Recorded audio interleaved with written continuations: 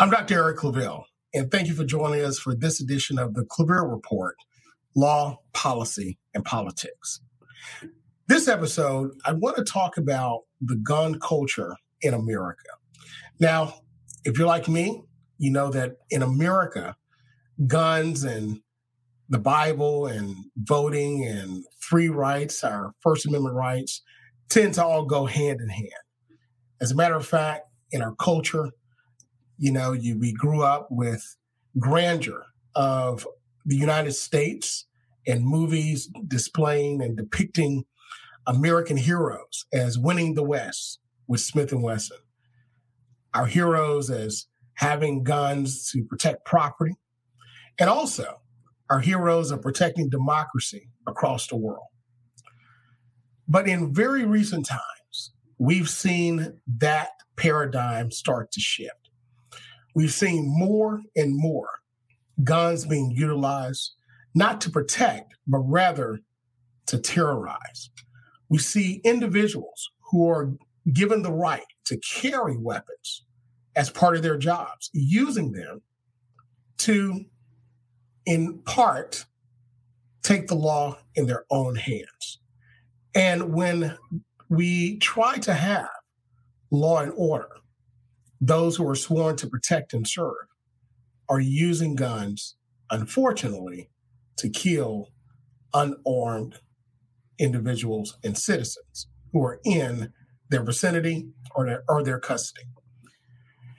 But you also hear where others believe guns don't kill people, but people kill people.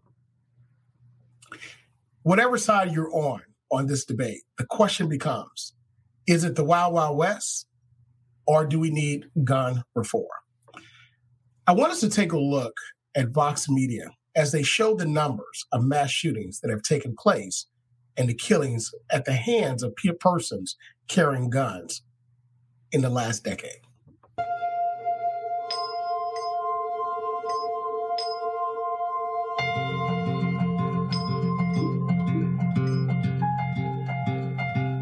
Each time we see one of these mass shootings, our thoughts and prayers are not enough. It's not enough.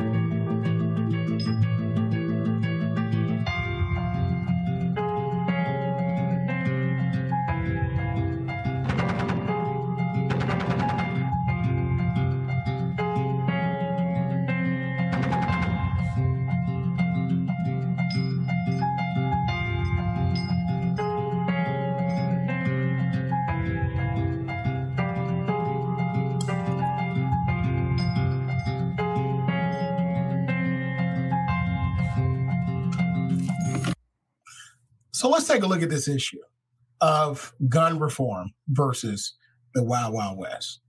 Now, in that particular segment, we saw prominent politicians utilizing automatic weapons to show their stance and their support for Americans in carrying guns and owning guns.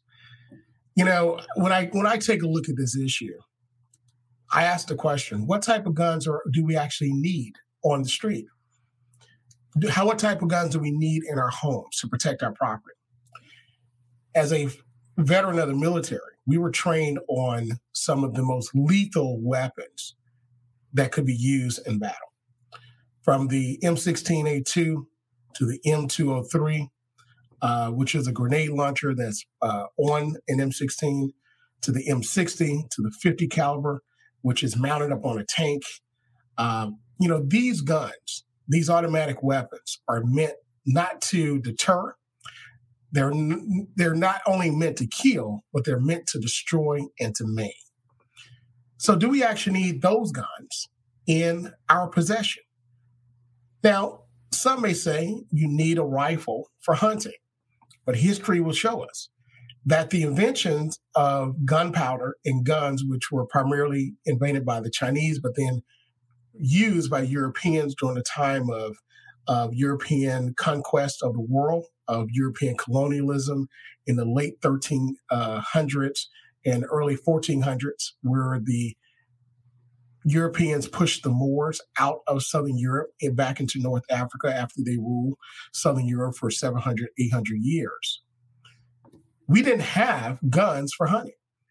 Mankind simply used the bow and arrow, spears, and things that they made with their hand and trapping and gathering in order to hunt.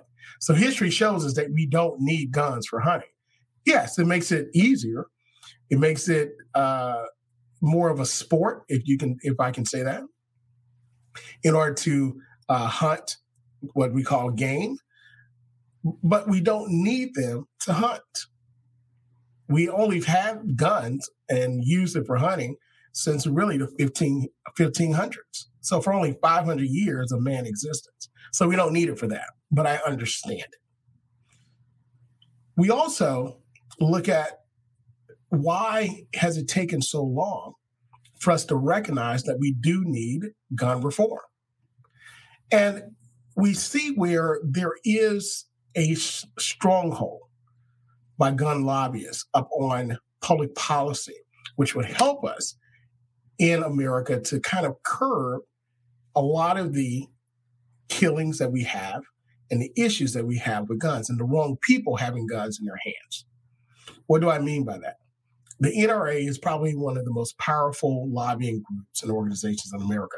Now, recently, they're going through lawsuits. Recently, there are challenges in the courts for mishandling of funds. But keep in mind, the NRA is still a very powerful organization, and it's not going anywhere. Even if it downsizes some, we're still going to have lobbyists for the ownership of guns. But what is the real reason for Americans wanting to have and keep their guns? I mentioned earlier in the introduction, I talked about how we grew up with this idea that, Americans, we won the West with Smith & Wesson. And in actuality, if we take a look at history, we actually terrorized the Native Americans who occupied their land lawfully and for centuries. And we killed them with the guns. We took the West, with our guns while they were using, spears and bow and arrows and trappings and the like, and other tools that are made, such as hatchets and knives and so forth. We had gunpowder and we had metal and bullets flying in order to kill mass amounts of people. So when we take a look at what we use guns for and have used guns for in America, it's been to expand our territory and what we wanted when those that we negotiated with or wanted to negotiate with did not want to give it up. Also, if you use guns to take something, you also have to use those guns to keep it and protect it. And we see that a lot of the issues surrounding ownerships of guns and why people want it is really centered around fear. Fear that people are going to lose their property. They're going to lose things that they have gained or owned, whether how they gained it or how they owned it, whether they worked for it, received it through inheritance, or took it. And there's this fear that I have to protect my property against others who want to, quote unquote, take it. There's also fear of the rising of people of color or non-whites in America. We know the statistics. We've talked about it and heard about it for the last 30 years, how white Americans will be in the minority in America in 2050. That number has been moved up to 2040, 2045. And really by 2035, we're going to see that number overtake white Americans. And there's a fear there that there are individuals, white Americans, are going to lose, quote unquote, their country. But in actuality, if you take a look at why people come to the country and others who have built this country, from African Americans who built this country for a quarter of a millennia, 250 years, for free, with our blood, sweat, tears, and our lives. If we look at the Hispanic Americans who come and help to cultivate the agriculture in our country. If we look at the Asian Americans who came and the Chinese who came and built the railroads in our country, if we look at East Indian Americans who come to our country and help to develop our intellectual property as it relates to computer science and other things of technology and so forth. People of color are coming to this country and building the country, not wanting to take it from anyone, but wanting to build it up because it's our country too. So the fear, the unmerited fear of individuals wanting to take the country from someone, I think is dead wrong. I think it's in left field. And I think that's something that we need to really discuss and open up and be honest about the reasons for fear. And that way we can dispel fear if we look at the history of people contributing. But I also want to pivot toward these mass shootings.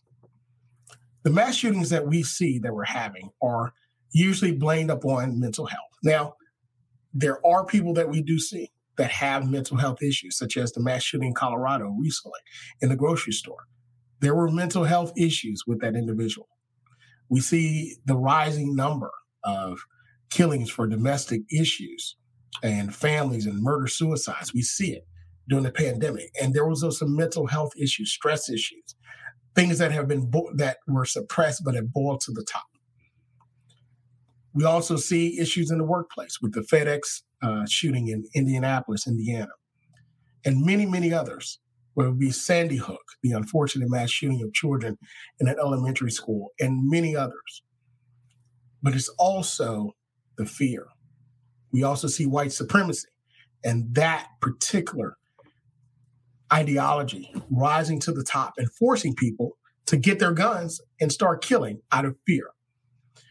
But what would happen if we had a universal background check? What would happen if we were able to say, hey, these persons really should not have these weapons here. These persons should not own these guns. These persons should not be able to have a permit or even have a license to carry. How many mass shootings could we have prevented? How many domestic violence, murder, suicides of families could we have thwarted? How many of these incidents where we see, unfortunately, where many people are killed, could we have eliminated? Again, understanding history, understanding the policy, and understanding the politics around these issues will help us to have an honest conversation about why we do what we do. Finally, I want to talk about the recent filming and exposure of African Americans and Hispanics being killed by police or at the hands of the police. We see where, again, we have law enforcement who are here to protect and serve, that protect and serve our communities. We have people who are lifelong law enforcement, many generations of law enforcement that give their time, their service, and their lives to protect our community. But we also see individuals who are part of those forces that do not utilize the discretion that's needed in order to police equitably across the board in their communities. Over and over and over and over again, we see a story. Seems like every week now of a Black man, a Black woman, Hispanic man, Hispanic woman killed at the hands of the police because they thought they had a gun, because it was a mistake or the like. Now, I can't go through every case, and I'm not. And we do know that there are surrounding facts and issues around all of these, but the end result is the same. The person who was stopped is dead, and the reason behind them being killed was a mistake. They made a mistake. So now, how do we deal with the issue of understanding the power behind our guns and why we have them? So these are the issues. But now I want us to take a look at a discussion on NBC News with citizens that are discussing these same issues. And let's hear what the community has to say. To southeastern Wisconsin and assembled a panel of 8 gun owners, men, women, Democrats, Republicans, ranging in age from 19 to 67. Among them, a retired police officer, current school superintendent, and a nursing home activities director, all with differing opinions. Who here thinks we need changes in laws? Why? Why do we need changes in laws? That's silly. I think there needs to be some changes from the universal background check. And I know there was a 10-year ban on assault rifles. I don't know why we need those guns. If people want to shoot them, maybe there's a range where they can go and they can check out the gun, shoot them, enjoy that. Larry, you have more than 100 guns. Talk to me about that, because that seems unusual to me. I shoot a lot of target shooting, shoot competitively, shoot for sports, for hunting. Each one requires a different firearm. Brad, how many guns do you have? 9. For what? Hunting, home defense, and just for fun. Bob, what do you think about people who think that the issue is too many guns, too many people with too many guns? The amount of guns I don't think is the problem. I think if you are using them for what they're intended for, there's no problem. I think it's that people don't care anymore. Let's talk about red flag laws. Who thinks that they're a good idea? I do, to a point. Okay, talk to me about that. It really comes down to the person who's going to be calling you in, saying, hey, this person's talking about robbing something or doing a mass shooting or committing harm to him or herself. I can see a point of law enforcement stepping in. Do you think that if well executed, these red flag laws, would that be something you would support? If you had red flag laws, if the individual is calling wolf, as long as there's some pretty severe consequences for somebody that goes through that motion, and then whatever the legal expense and everything for that person to get his rights back are paid by that person, I could accept that to some level. It's kind of scary. Like, somebody that has mental illness and they have a gun, and what are they capable of?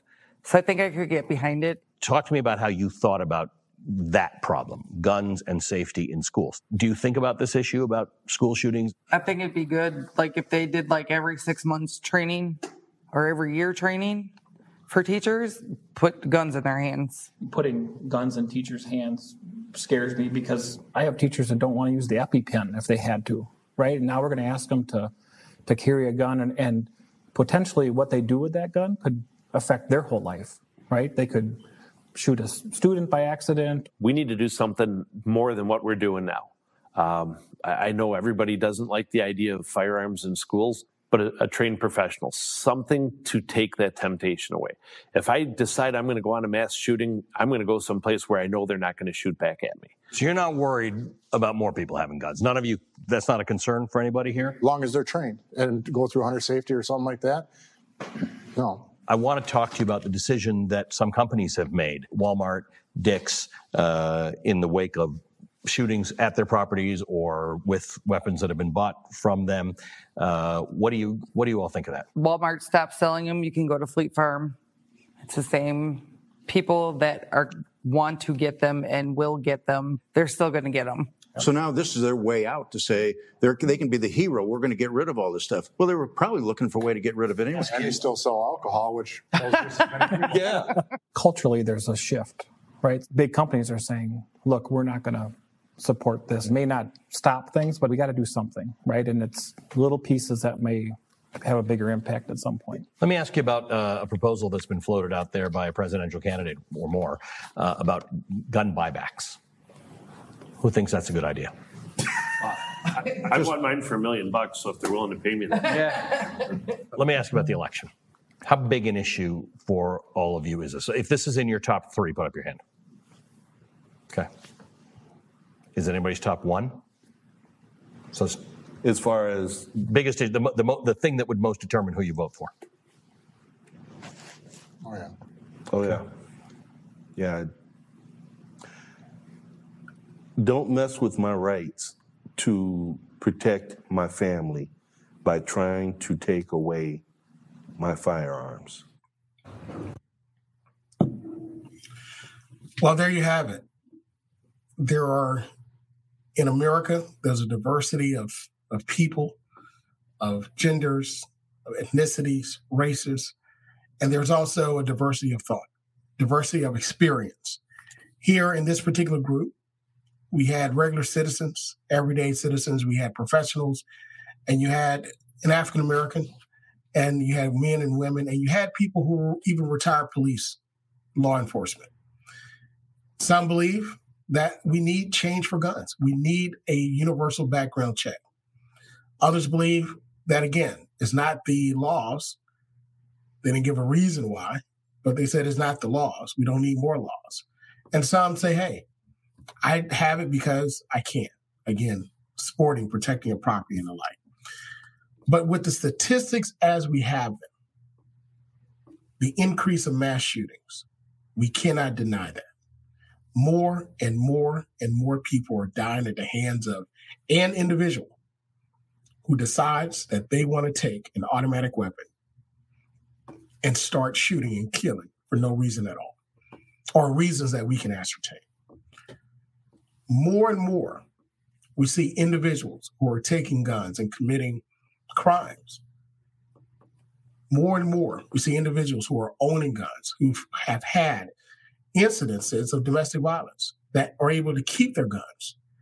And eventually, they have a situation where, unfortunately, we have a murder and possibly a murder-suicide of multiple individuals. It is an issue. If we compare it and contrast it with other countries similar to the United States, they don't have this problem. If we compare it and contrast it with countries who we don't consider to be first world, we consider them to be developing or even underdeveloped, they don't have this issue. So why in America do we do? I believe it goes back, again, not to policy, but to history. It goes back again to how we in America were programmed to believe how our guns are attached to our freedom. Because if you look at history, America used the gun in order to gain much that it has today. It used guns to restrain people who wanted their freedoms. It used guns to take land that did not belong to America. It's used guns in order to suppress, oppress, and discriminate against individuals. So now it's time for us to understand and accept our history. But not only that, but now come together to create common sense, good policy that would not only allow individuals in our country to own weapons and guns who are law-abiding citizens, but also protect those same law-abiding citizens from people who should not have it. Some mention my right or their right to own guns. And others mention companies getting behind this policy, which brings up supply and demand and the influence of corporations on American policy. Very recently, we've had companies that basically spoke out and used their economic driving arm in order to make a statement about voting policies that were passed in certain states. And we had the leader of the Republican Senate, Mitch McConnell, say corporations should stay out of politics. And really, that statement is tongue-in-cheek. It's also a statement that's misleading because corporations have always been in politics. That's how many politicians get a lot of the money that they have from various PACs and the ability to run statewide and nationwide elections. So corporations are involved in politics. The question becomes, on what side are they now? As it relates to this policy of gun reform and common sense policy, I believe this is something that President Biden can push, corporations can support as it relates to universal background checking, as it relates to mental health checks, as it relates to individuals who are convicted of domestic violence, having their gun rights taken away. We've done it with individuals who have served their time, who we designate as convicted felons. So we can also do it with individuals who meet certain criteria in our country that we believe pose a danger to the health of our country. It can be done. The question is, will we do it? Also, the issue of supply and demand. One person in that panel said he had over 100 guns. Over 100 guns. I don't know about you, but I don't even have over 100 pair of socks. That is a lot of guns. And he says he does it for sport, hunting, and the like. Well, to each his own. But how can we now curb the appetite and also the ability for people to get guns? I think with the gun owners, there should be a limit placed on how many guns they can actually produce. That way we create a supply and demand scenario where we don't have all these guns that are out there or even on the black market. In addition to that, along with universal background checks, we should also be able to register every gun. Should have a serial number on it. And we should be able to put technology in those guns so we can know where they are at all times. In other words, we've had RFID technology where we can locate various objects with the snap of the finger. We should also be able to do the same thing with guns. If you want to own it, there's a responsibility that comes with it. And we should be able, and we can, if we want common sense, good policy, to create these regulations to protect our country. So, are we looking to take away freedoms, or are we looking to protect the safety of all in our country? I believe it's the latter. Now, of course, some would see it as taking away their right to own, but you can still own. The question is, can you own in a smart way? Here in the United States of America, we're blessed with freedoms and the freedom of choice. And with the freedom of choice and our rights comes responsibility. It is a great responsibility that we have to ensure that we not only live the fullest life that we have, but we also live it with responsibility, that we do not harm our fellow man and our fellow citizen. That's the responsibility that we have in this country. If we're going to continue to lead as a nation, if we're going to continue to be that beacon of light to the rest of the world, we've got to lead on this topic. There is absolutely no choice other than to come together and create smart gun reform and policies on the national, the state, and the local level. We can do it. Our children are depending upon us. Our neighbors are depending upon us. And our country, the future of it, is also depending upon how we proceed at this moment. President Biden mentioned in his last press conference where he discussed, as we grapple with the mass shootings, the latest mass shootings in our country, both at FedEx facility and also in Colorado, and also death of unarmed Black men at traffic stops. He admitted that this was not a priority, one of the top priorities of his administration. But because of the issues that we're forced to deal with now, it has become a top priority. And many times we don't think about these issues. Sometimes life forces us to think about it and deal with it. The time is now. The moment is upon us. And we can rise to the occasion, address it, and be victorious moving forward. We'll see what happens in the future. Thank you again for listening to this episode of the Clavera Report, Law, Politics, and Policy. Is it the Wild Wild West, or will we have smart gun reform? We'll see you next time.